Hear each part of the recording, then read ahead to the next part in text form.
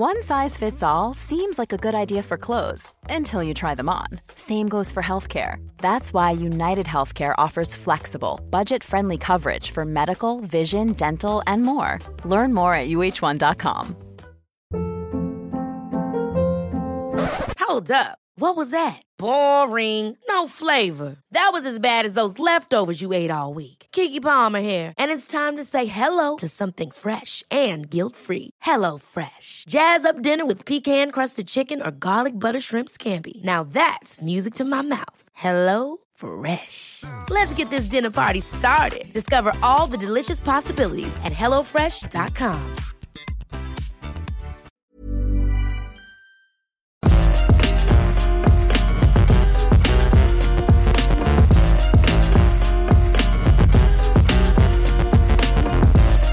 This is the Entitled Banter podcast. I'm Scott Tilford, joined by Jules Gill. Yo, what up? Yo, what up? Kids. Hooded Jules Gill on the audio form to describe to the people listening. Almost had a bit of a scansion to that. Now, we've not done this for a couple of weeks. I was away last week. I was going to say you were away. I was away last week. I was about to say, you can't tell me that I was off when you were off, mate. That's a bit like, you were on holiday. It's like, no, you were. That's how much cake and mead I had that last weekend just doesn't even really register on my timeline anymore. But that was why we didn't do one last week. For the record, people who are just wondering whether or not that's your legitimate normal diet, it was your birthday. You should probably state that, because otherwise mead and cake is just not, that's like the anti-Atkins diet, isn't it? Yeah, I don't just randomly take Fridays off to go and like devolve into an alcohol and cake hole. But it was a good time. It's a hole that I would recommend. But this is also the Untitled Banter podcast, the UBP, where we ask everybody for their general thoughts, opinions, whatever hell else they want us to talk about each and every week. And so we actually got a massive response this week. I don't know if we'll be able to get to everything this week, but we can roll things on. If you can hear any background noise, I believe, Jules, you're being attacked from outside. So basically, apologies. My cat has decided that it's a great idea to now, just as we are recording, to wake up after his elongated nap and knock all of my Warhammer bases onto the floor one by one. So apologies if you can hear the little plinking of plastic. That's one thing that puts me off getting a cat. I really, really want a cat, but I've got so many things on high places that I think the cat would just be like, right then, I'm going to knock every single one of these off. That one-of-a-kind Metal Gear Solid figurine on the floor. Yeah. That thing that could easily shatter. My new 120-pound Tifa figure shattered on the floor. I think that would happen immediately. But anyway, first question from Matthias Grimm. What are the top 5 games that made you the gamer you are today? For them, it's Super Mario Bros., KOTOR, 007 GoldenEye, Halo, Combat Evolved, and Tekken 3. Love you all. Stay safe. Cheers. Thank you very much. What a great selection of games. That's a hell of a selection. I don't know if we have time to do 5 each. Let's do 3 each, I think. Okay, Whichever ones come to mind. Mine, I can do mine, I think, off the top of my head, which is... I think, can I try and predict yours? Yes. Because I reckon I know. I reckon it's going to be Metal Gear Solid. Yes. It's going to be The Legend of Zelda, but I don't know which one of them. Ooh, shout. I wouldn't have gone Zelda, but I... would you not have gone? Okay. Not necessarily. I'm thinking of sort of like, like young child me and then teenage me. And like, so it's definitely Metal Gear Solid. That was the first thing I thought of. Okay. And then I would actually echo Tekken 3 because I love a good fighting game. And then I think it would just be... I don't know. It actually might be Halo. It'd be Halo 2, though. It wouldn't be Halo 1. Because of the multiplayer. Because of the multiplayer. It was the first time I went on Xbox Live, and I was like, oh my God, I love this. I'm guessing one of yours might be the first Dynasty Warriors, but I don't know whether or not... 100%. This is the thing. Like, you did not know the meaning of overexcited until you saw a young Jules carrying a copy of Dynasty Warriors 2, because my Lord, I would actually say, hand on heart, that Dynasty Warriors 3 actually probably did shape my gaming proclivities. I lived it back then, to be honest. The PlayStation 2 one, the first time I played it, and I was like, oh my God, the amount of bodies I'm sending flying was great. It was a delicious, mate. I would then also have WWE SmackDown, Here Comes the Pain. No, SmackDown 2. SmackDown 2, Know Your Role. That's the one. That's the one. Which one's SmackDown? How dare you tell me to shut my mouth? Hey, just bring it, mate. It was attitude, mate. So this is it was Shut Your Mouth. That was 2, right? And then that was 2, and then Just Bring It was on PS2, and then it was Here Comes the Pain. I thought it was SmackDown 2. Know Your Role was the PS1 version. Possible. That's the that's the one. Yeah, you're totally right, because it was The Rock. It was like, you shut your mouth, know your role, jabroni, all that stuff. Yeah. SmackDown 2 was a hell of a thing. I just got that working on my completely legal Android software. It's a good time playing as the Undertaker. Yeah. My final defining game, I want to say BioShock because I absolutely love that to pieces, but I was kind of already in. I wondered if Borderlands might be one of yours. Well, Borderlands, I did really, really enjoy, and it was a really special moment playing through that university with my friend Rob. But I'd probably say it's probably got to be Final Fantasy. Final Fantasy VII. I literally thought of that as you said it. I was like, Final Fantasy VII. That, I'm rescinding whatever the hell I said for my third one. It is absolutely Final Fantasy VII by a landslide. I still remember when I was a kid, like seeing it at a friend's house, and they were on the Midgar Zolom bit where you go over the lake and there's a big dead snake, and I was like, "What is this? This is incredible!" Final Fantasy VII. I'd have the soundtrack on every day. What am I talking about? It's definitely that. Next question from Sawyer: will either of you guys be watching The Suicide Squad? I really just want to see a giant starfish and King Shark. I don't care about this. I saw the first one. It was a complete abomination. Now it's all remade and whatever. And I trust James Gunn like more than I guess Warner Brothers, how much they did the David Ayer cut. But I almost refuse to let the whole corporate do-over thing take off. Like I'm firmly against this. I'm firmly against Ghostbusters Afterlife. Like you don't get to play the corporate card, we all sucker into it, and then you go, oh sorry, we corporatized that too much, right, we'll do it again, this one's good, guys. Like, no. It smacks of kind of EA's policy, doesn't it, with the whole loot box shenanigans. It's kind of, they'll try their hand, get as much sales out of it as possible, and then say, oh sorry, my bad guys, we'll promise we'll do better, and then not do better because they just released the same thing under a different name, surprise boxes or whatever they were called. Like the only thing that's different here is that it's called The Suicide Squad instead of Suicide Squad. Well, and it's like you're literally trying to replace the old one. Same with Ghostbusters. It's a really odd one for me because like having Margot Robbie actually return to reprise the role that she played in the original, going with a different cast of people, it seems very strange to me how they're applying this. But from what I can tell, it does look like it's going to be a very enjoyable film. I know, it looks great. King Shark looks so funny. Like there's a proper like Mortal Kombat fatality where he rips that guy in half. The one thing that I'm worried about is that this might be a bit of a cookie cutter film. It seems to be ticking boxes that were already ticked pretty hard by the likes of Guardians of the Galaxy and Thor Ragnarok. It seems like it's got that real stamp of just like, we've got our funny guy who's big and dumb and says one thing. We've got our weird thing. We've got Weasel. Like it just seems like your ensemble casts, they're starting to feel homogenous. They're starting to be like, yeah, okay, I can tell exactly what archetype you're representing here. I'm just hoping that we are going to witness something a bit different when it comes to writing and dialogue. I don't know about you, but I went back and watched Deadpool 2 recently, and I was kind of a bit like cringing at some of the dialogue that Ryan Reynolds writes for himself. Like it's all the way that he's trying to be creative with his swearing, but it sounds really, really forced. And I just hope that we don't get that sort of like over the top dialogue just so that they can try and put it on a t-shirt or call it as a catchphrase. It's like overly memed or something. The Rick and Morty, seemingly ironically, seeing as they've gone on and created so many terrible catchphrases of their own, had that sort of like wabba wabba. All self-aware though. That was all just Justin Roiland being like, I'm going to make the worst thing possible and then it's going to take off. But I'm worried that they're going to try and do that, but without any of the self-awareness. It's weird because the only reason that we have this movie is, I mean, it's James Gunn who literally did the Guardians of the Galaxy, and then Warner Brothers snapped him up, and it was just sort of like, okay, you've done Guardians, do that, but for us. And the nearest thing we can transplant that onto is Suicide Squad. And like you said, that's the direct comparison. So it looks well made in like an echo chamber or something. What do you call it? In a vacuum. Yeah. But I personally have a thing where I'm like, you don't get to do this. You don't get to erase the mistake and just go like, oh no, we've done it again. And the amount of money that was thrown, like the Snyder cut, like it's a great cut, but like the mess of a path to get there, it's just insane. Yeah. Anyway, yes, ultimately I'll probably see it, but I don't want to. I don't want to see it at all. Next question from HRP: what is your comfort game? The one you find yourself unconsciously picking up whenever you want to have something that you just know and love. And for me, it has to be Don't Starve, the perfect kickback game, but there's always a surprise in there somewhere. Don't Starve would terrify me, to be honest. I love Don't Starve, but that game, the trees come to life if you mine it. If you mine too many trees, if you cut down too many. So I find that game really stressful. Yeah. Like it's like to the point where I'm just kind of like it's so unrelentingly creepy in that Tim Burton way that I'm just kind of like, oh no, I can't see that being relaxing. You in terms of like a chill farming game, because in Don't Starve, I'm always too aware that I'm not hitting the timers properly. Yeah, but then again, I am thinking to myself that my ultimate chill out game that I could put on like any time at any day is Fallout New Vegas. Like I would like I'm saying that choice of Don't Starve is a bit weird because it's creepy and like things come alive and want to kill you, and then will recommend a post-apocalyptic wasteland where everything wants to kill you or screw you over. I sort of like just have whatever my chill game is. It's something multiplayer. It was Rocket League for 5 years, I only very recently deleted that after like 5-6 years, and I've just been on Knockout City. That's just become my sort of go-to multiplayer.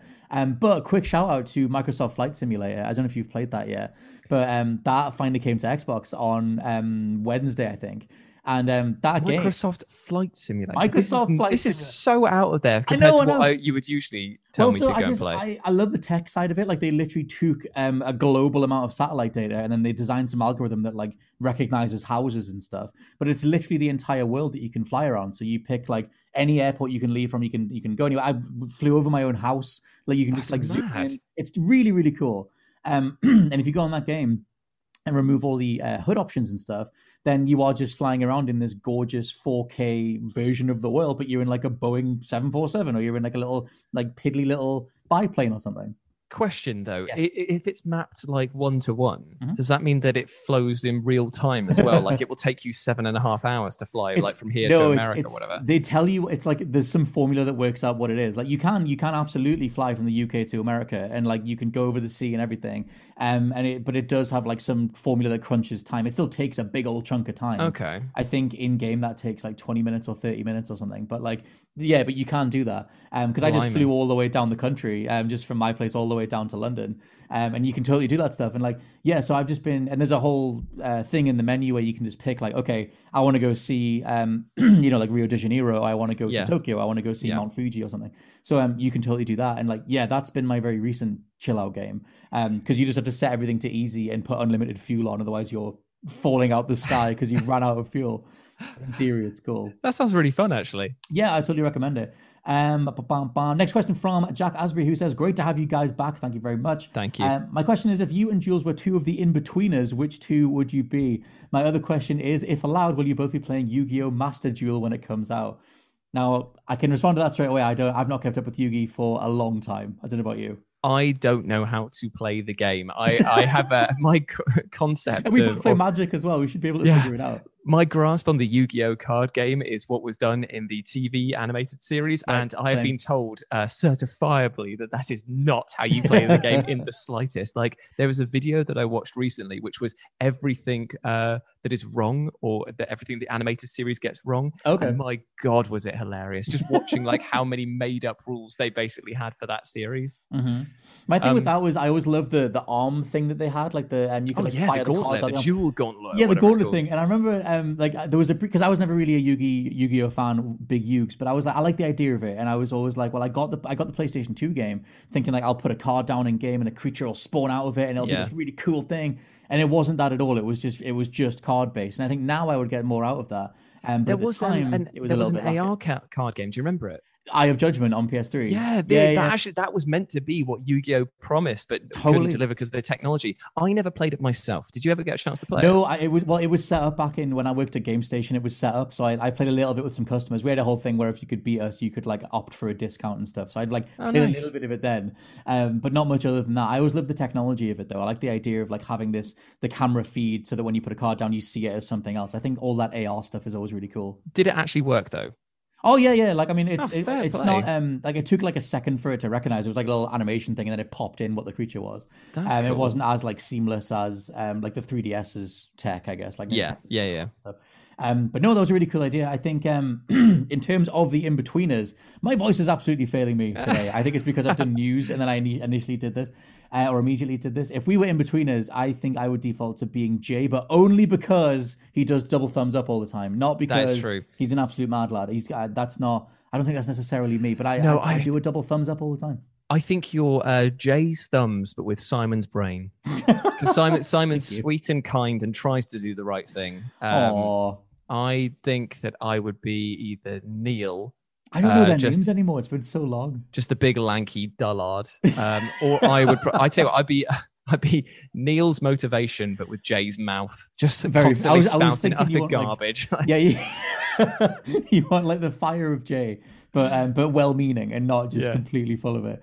Next question is from Bradley, someone who says, what's your favorite Bethesda game? By the way, your podcast is the highlight of my Friday. Well, thank you very much. Cheers. Favorite Bethesda game for me is by a landslide Skyrim, which I know is the go-to. That's the Mario on the roster of picking Bethesda games, but that's mine. So how are we doing this? Is it a Bethesda-made game? I would go Bethesda published? developed, I think. I feel like we had this question a few months back, actually, but I would go Bethesda developed because it's what they made. I think it's because we were talking about the Microsoft takeover and what IPs they would be able to get out of it. So I'm looking through the ones that you can't have New Vegas. Oh, that's the thing. When you start narrowing it down, they've not really developed a good game since 2011. I tell you what, it's been a bit of a time.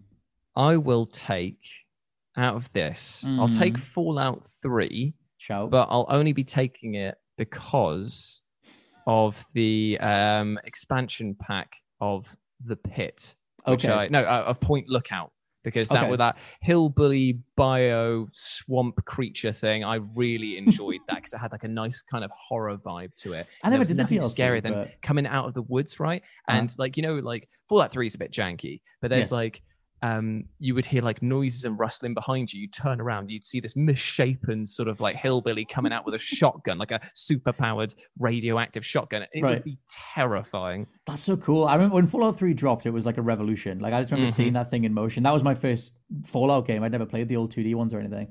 But yeah, I think for mine it would be Skyrim, but that's the obvious choice. But I just think that's their most accomplished. I don't think they've beaten that. And they certainly didn't beat it with Fallout 76, so it's got to be. Well, it's going to be interesting to see how they approach Starfield, isn't it? Because it's like, if it's going to be more of the same but with better graphics, then I get it will sell like hotcakes. But after Fallout 76, like there's a lot of work they've got to put in to get that goodwill back again. Yeah, I'm curious how much the average sort of consumer, the mainstream audience, just goes, oh, it's the new Bethesda game, and that's it. Like, they don't go like, oh, but this, because their whole internal mandate has changed quite a bit. But I guess at the heart of it, it is still Todd Howard. It is still, some of those same people, they've been bought by Microsoft. They don't have to fall back on microtransaction stuff. We'll see. But yeah, Skyrim and Fallout 3.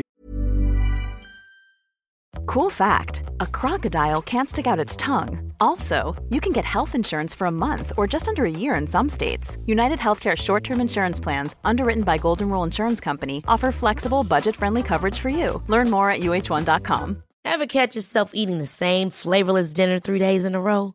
Dreaming of something better? Well, HelloFresh is your guilt-free dream come true, baby. It's me, Keke Palmer. Let's wake up those taste buds with hot, juicy pecan-crusted chicken or garlic butter shrimp scampi. Hello Fresh. Stop dreaming of all the delicious possibilities and dig in at HelloFresh.com. Let's get this dinner party started.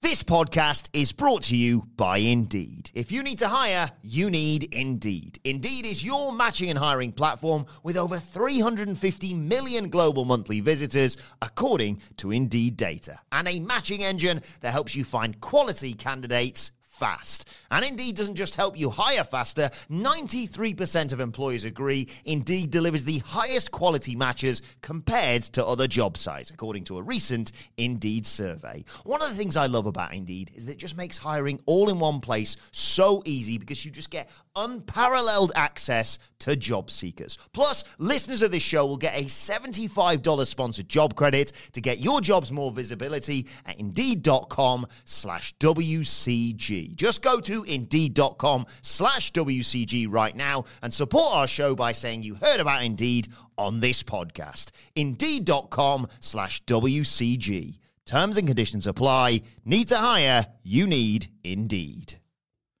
Now we thought because usually we do the music minute at the start of the podcast, but we thought we'll just shuffle it up, just slot it in wherever you want. So this week's music minute is dedicated to Joey Jordison, who's the ex-Slipknot drummer who sadly passed away. He was with them across their meteoric run across the late 90s, early 2000s, or the entirety of the 2000s. And then he bowed out around about 2013. He was sort of fired from the band, according to him. But he managed to come back, form a couple of other bands. But we also got a couple of questions about Slipknot in general, and we're just going to use this to just talk about some Slipknot. Because a question from Tom, who said favorite all-time Slipknot song, theirs has to be Eyeless. Also got Steve Aarons saying, what's your favorite Slipknot songs in memory of Joey Jordison? Theirs would also be Eyeless. Now, Eyeless wouldn't be mine, But what would be? Well, see, so mine, I think, I came into Slipknot in full off Duality. I was that kid. It was Duality Before I Forget when I was in high school, and then went back over and got Iowa and got the Slipknot album and everything else. I would still probably go Wait and Bleed, because Wait and Bleed live, maybe Spit It Out, actually.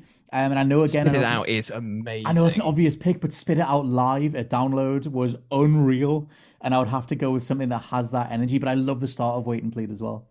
I mean, for me, they chose the perfect song to open their self-titled album. Sick is just so unrelentingly brutal to begin things with. And there is not a moment where if I hear that audio scratch thing of like, and then it leads into the slowdown for that, and then it just kicks in. That just absolutely woofs your head straight off. I think that's my favorite, only because the amount of times that I've listened to it, repeated it, and just felt that surge of adrenaline that is still like the same sense of adrenaline that I get today as listening back when I was a kid. Yeah. Do you remember? Because there was a real like fear around Slipknot. It was that whole age of like Marilyn Manson, Slipknot, and oh my God, won't someone think of the children and all that kind of thing. Which meant that when you did listen to Slipknot, it had this like aura around it of being like dangerous. It was this, oh my God, like what they're singing about. And there are obviously some like some lyrics that haven't aged as well as the rest of them, but still. No.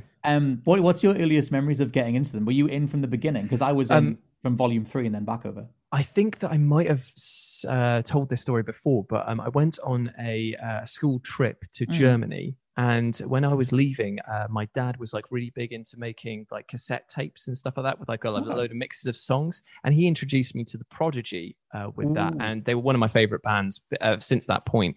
I can't remember what the album is called, but it's got like a grey image on the front of a man sort of in a straitjacket screaming. It was before Fat of the Land, and that was just amazing.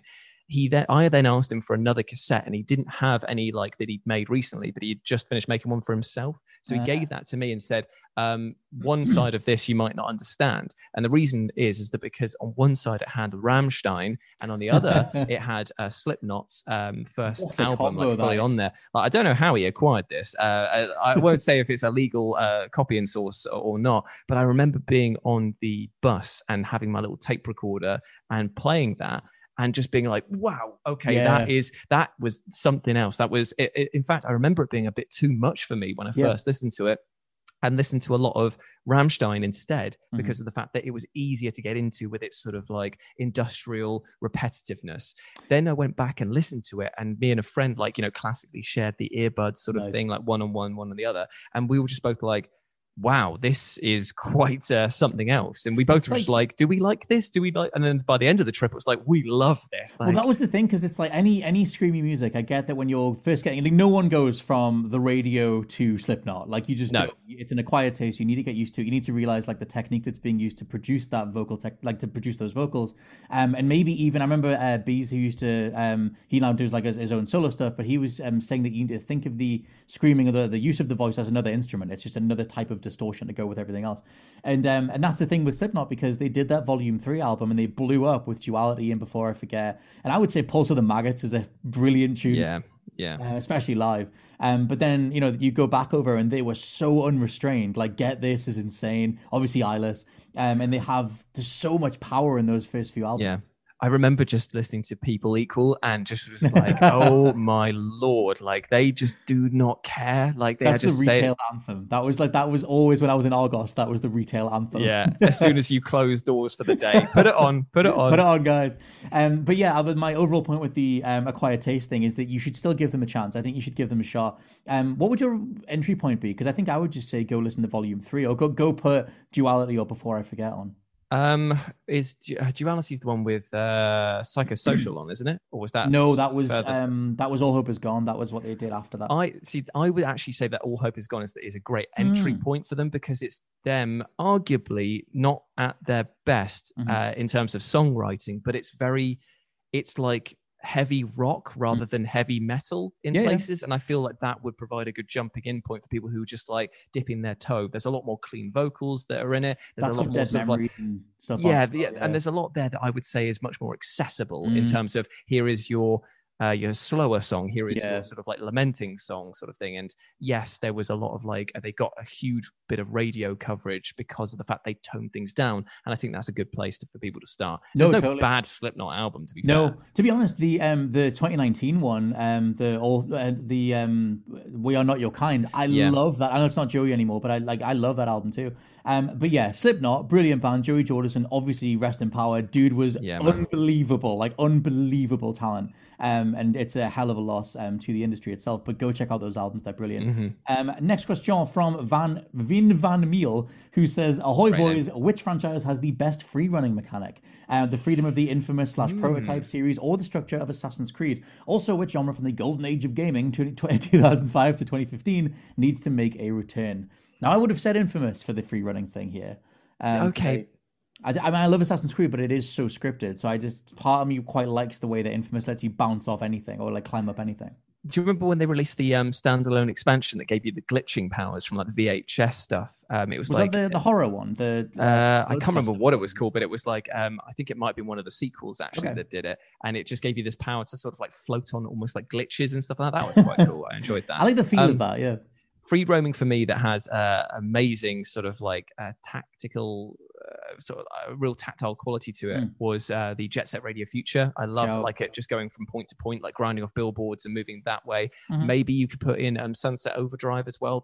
That was a fun way to get from A to B and jump over stuff and constantly feel like you were moving. Did you play the parkour game from like 2007 or whatever it was? You know when parkour took off, when it had its moment where it was like huge, and it's obviously still going, but it was a massive deal. And there was it's either called free running or parkour, but there was a Tony Hawk style chain the moves together parkour game. Oh, really? I never played that either, but I remember it being a thing. And the other day I was watching funnily enough, I was watching a parkour compilation of the best moments in parkour history, which is really, really cool. And I remembered that game and I was like, I'm going to get a PS2 and play the parkour game in 2021 because nothing else is going on. And so like you might as well. But also a genre from the golden age of gaming that needs to make a return. I know you're going to choose stealth, aren't you? You're going to choose stealth. I was gonna choose. I would do stealth if they could do anything interesting with it. I feel like stealth sometimes boxes a lot of people in. I would go with arcade sports because I would want like, NBA Street, NFL SSX, NFL Blitz, Freak Style. Give me an HD Freak Style re-release. I wish they would do an EA big HD 4K collection. Like, where is that? I know that they can't because of licensing stuff. Because there's so many songs that they have to go back and sort out, but just do it. It would sell so much because that era was so much fun. I'd maybe go back to the kart racer because everyone and their dog like had a kart racer in the early in the early 2000s at least, and then that genre just kind of disappeared. And I miss a good kart racer, man. Like when Crash Team Racing came back again, I was so happy about that. Admittedly, less happy once the microtransactions and the Wumpa coins came in, but still. I always bought the Nickelodeon kart racer the other day because I was like, I just want a new kart racer, and because I love that genre too. And then I was just like, what am I doing? I don't need this. You know what needs to come back in a much, much less racist form? Kung Fu Chaos, right? Kung Fu that genre. What would you even define that genre as? Like a multiplayer battling? That needs to be a weekly segment. You know what needs to come back in a much less racist form? Like, whatever you want after that. You cannot have that many white people doing that many Chinese accents. No. That is a bad look, man. You want to see how when people talk about how far standards have changed and how much things need to be, how much we need to be aware of representation and diversity and everything else. Play Kung Fu Chaos because oh my god, the fact that we let that slide is ludicrous. And I loved that game when I was younger, but it is insane. It's the same feeling I get whenever we bring up Hogs of War. Like I absolutely adore that because it's basically, if you've not played it, it's 3D Worms but with pigs instead of worms. It was a really good time. It was like set in like a fake World War I scenario.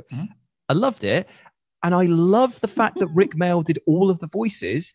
But there are some accents that he should never be allowed to do, and any sort of Chinese one, as you can imagine, from an actor with a background in comedy, he really dialed up. Plus, I think it was tones. Let's just say, what year was that like as well? It was the late 90s. 1996. I want to go with. It was just like full on. You need to do a sort of Asian archetype. What can you do? And it's the absolute worst thing you can possibly think of. But yeah, so I think those games haven't aged very well. No. But yeah, I would go arcade sports. If you would go kart racer, that's a good shout. Yeah.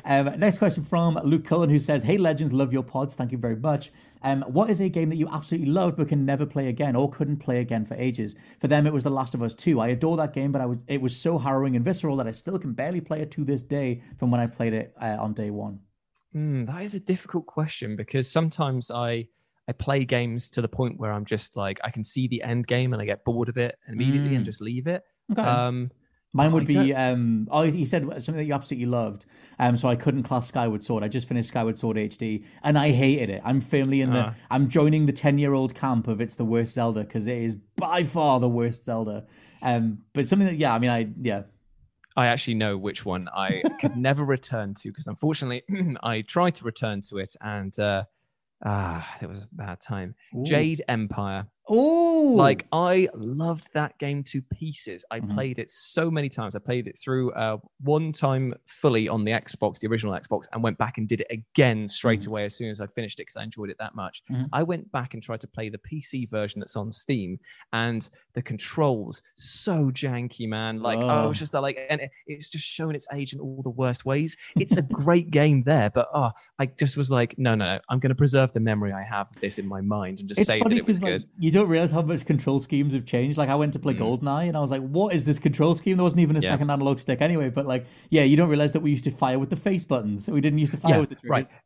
And that reminds me, actually, because we've obviously got announcements that the Time Splitters is getting its like HD remake trilogy combo pack. Yeah, it needs to really address the controls because Time Splitters Future Perfect was the first game you could say played like an actual modern day FPS shooter. Right. So, Time Splitters 2 and 1, my God, the weird ability to be able to move and strafe, and then when you're holding down the aim button, you aim the gun within the screen you're looking at. Like I have never, like going back and looking at this, it's just kind of like, how did this ever get approved? Like that is just mad. I feel like that was like a rare trait. Like that's in GoldenEye, it's in Perfect Dark, and then obviously when that team split off, it was in Time Splitters, but no one carried that forward. It's not a great way to aim anything. I guess the nearest is like Rockstar kind of do it when you like zoom in a little bit, you can aim to a headshot. But yeah, the way that they do it just feels really weird. But yeah, what would be your game that you loved but you couldn't go back in? Would it be? It'd be Jade Empire. Jade Empire. Oh, sorry, Jade Empire. I can't go back to that.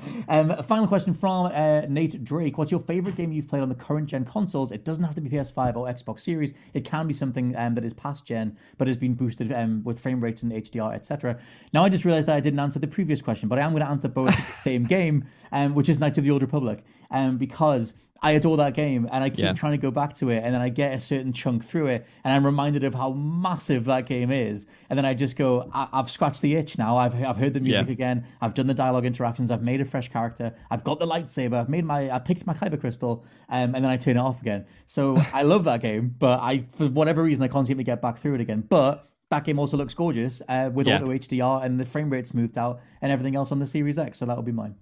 So, what was the question there? Because we rolled the answers into one thing that I was got a bit confused. Like I'd had a time skip. He was just saying, what's the favorite game that we've played on the new systems? But then he says it doesn't have to be PlayStation 5 or Xbox Series. It can be a past gen game. I mean, I can't answer this. I can't answer this question because of the fact that I'm obviously I don't have an Xbox Series X, nor do I have a PS5. So how do I answer this? You know when? Because you were saying about it can be a past gen game that's been boosted in terms of frame rates and HDR and stuff. When you play stuff on PC, you've been playing it in a way that up-reses it, I think. Like, I guess so, yeah. If there's anything you've been going back to recently. Okay, it's Shadow of the Colossus then. Nicely done. Yeah, because for the longest time, my biggest shame was the fact that I'd never actually played Shadow of the Colossus through to completion, but now I'm actually going back through and playing it on the PS4. How are you finding it? Man, it is amazing. The controls are a bit iffy. I'm finding that the sort of aiming, and I keep pressing the wrong button at the wrong time, but the verticality, the way that you grab onto the fur and move around the Colossi, well. Was just like, I was surprised as well that I've forgotten how quickly the game progresses you through the Colossi. Like, it's not a very long game. Like, it pushes you through quite quickly, but you pretty much do it in an afternoon, really. Yeah, man, is it a good game. That thing, I remember it being, I'm going to be Jimmy Takes because I like Shadow of the Colossus. I thought it was gorgeous, but for me, it was one idea done 13 times. And I was just like, I need more variety in like the creatures. I like the one that charges you. There's like a dog one that charges you. Yeah. I like the one with the big beard that you've got to latch onto his beard and then ride that round to his arm or something. Like I wanted each one to have more stuff to it. But then it felt like, it maybe introduced like, It introduced maybe like too few elements too sparsely. Like it would, but the elements that it did introduce were really, really, really fun. It's totally worth it for in the remaster or the remake, sorry, because it looks gorgeous. Like that thing. Oh, it looks amazing. Yeah, and the sense of scale in it as well is absolutely. All three of those games, they never did like a full-on up-res trilogy, but Eco, Shadow of the Colossus, and then Last Guardian. That's a great trilogy. Yeah, I would recommend it anyway. But anyway, yeah. So I was going to say we had so many submissions, so many questions. We might roll these over to next week. I'll see about. Okay. Because we've got so many awesome questions, and we'll try and get some more of them next Friday. For now, though, this has been the Untitled Banter podcast. I've been your host, Scott Tilford, joined by Jules Gill. Thank you very much for having me. It's been the UBP. The UBP. See you next week.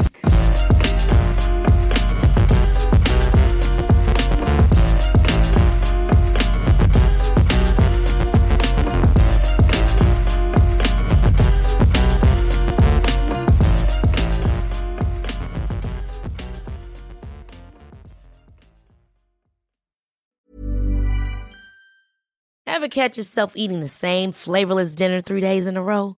Dreaming of something better? Well, HelloFresh is your guilt-free dream come true, baby. It's me, Keke Palmer.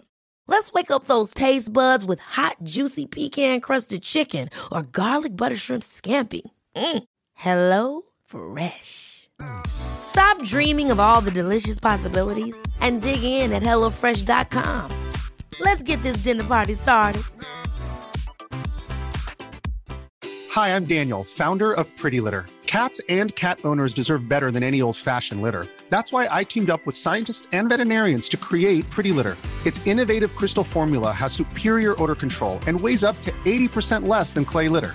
Pretty Litter even monitors health by changing colors to help detect early signs of potential illness. It's the world's smartest kitty litter. Go to prettylitter.com and use code ACAST for 20% off your first order and a free cat toy. Terms and conditions apply. See site for details. Even when we're on a budget, we still deserve nice things. Quince is a place to scoop up stunning high-end goods for 50 to 80% less than similar brands. They have buttery soft cashmere sweaters starting at $50, luxurious Italian leather bags, and so much more. Plus, Quince only works with factories that use safe, ethical, and responsible manufacturing. Get the high-end goods you'll love without the high price tag with Quince. Go to quince.com/style for free shipping and 365-day returns.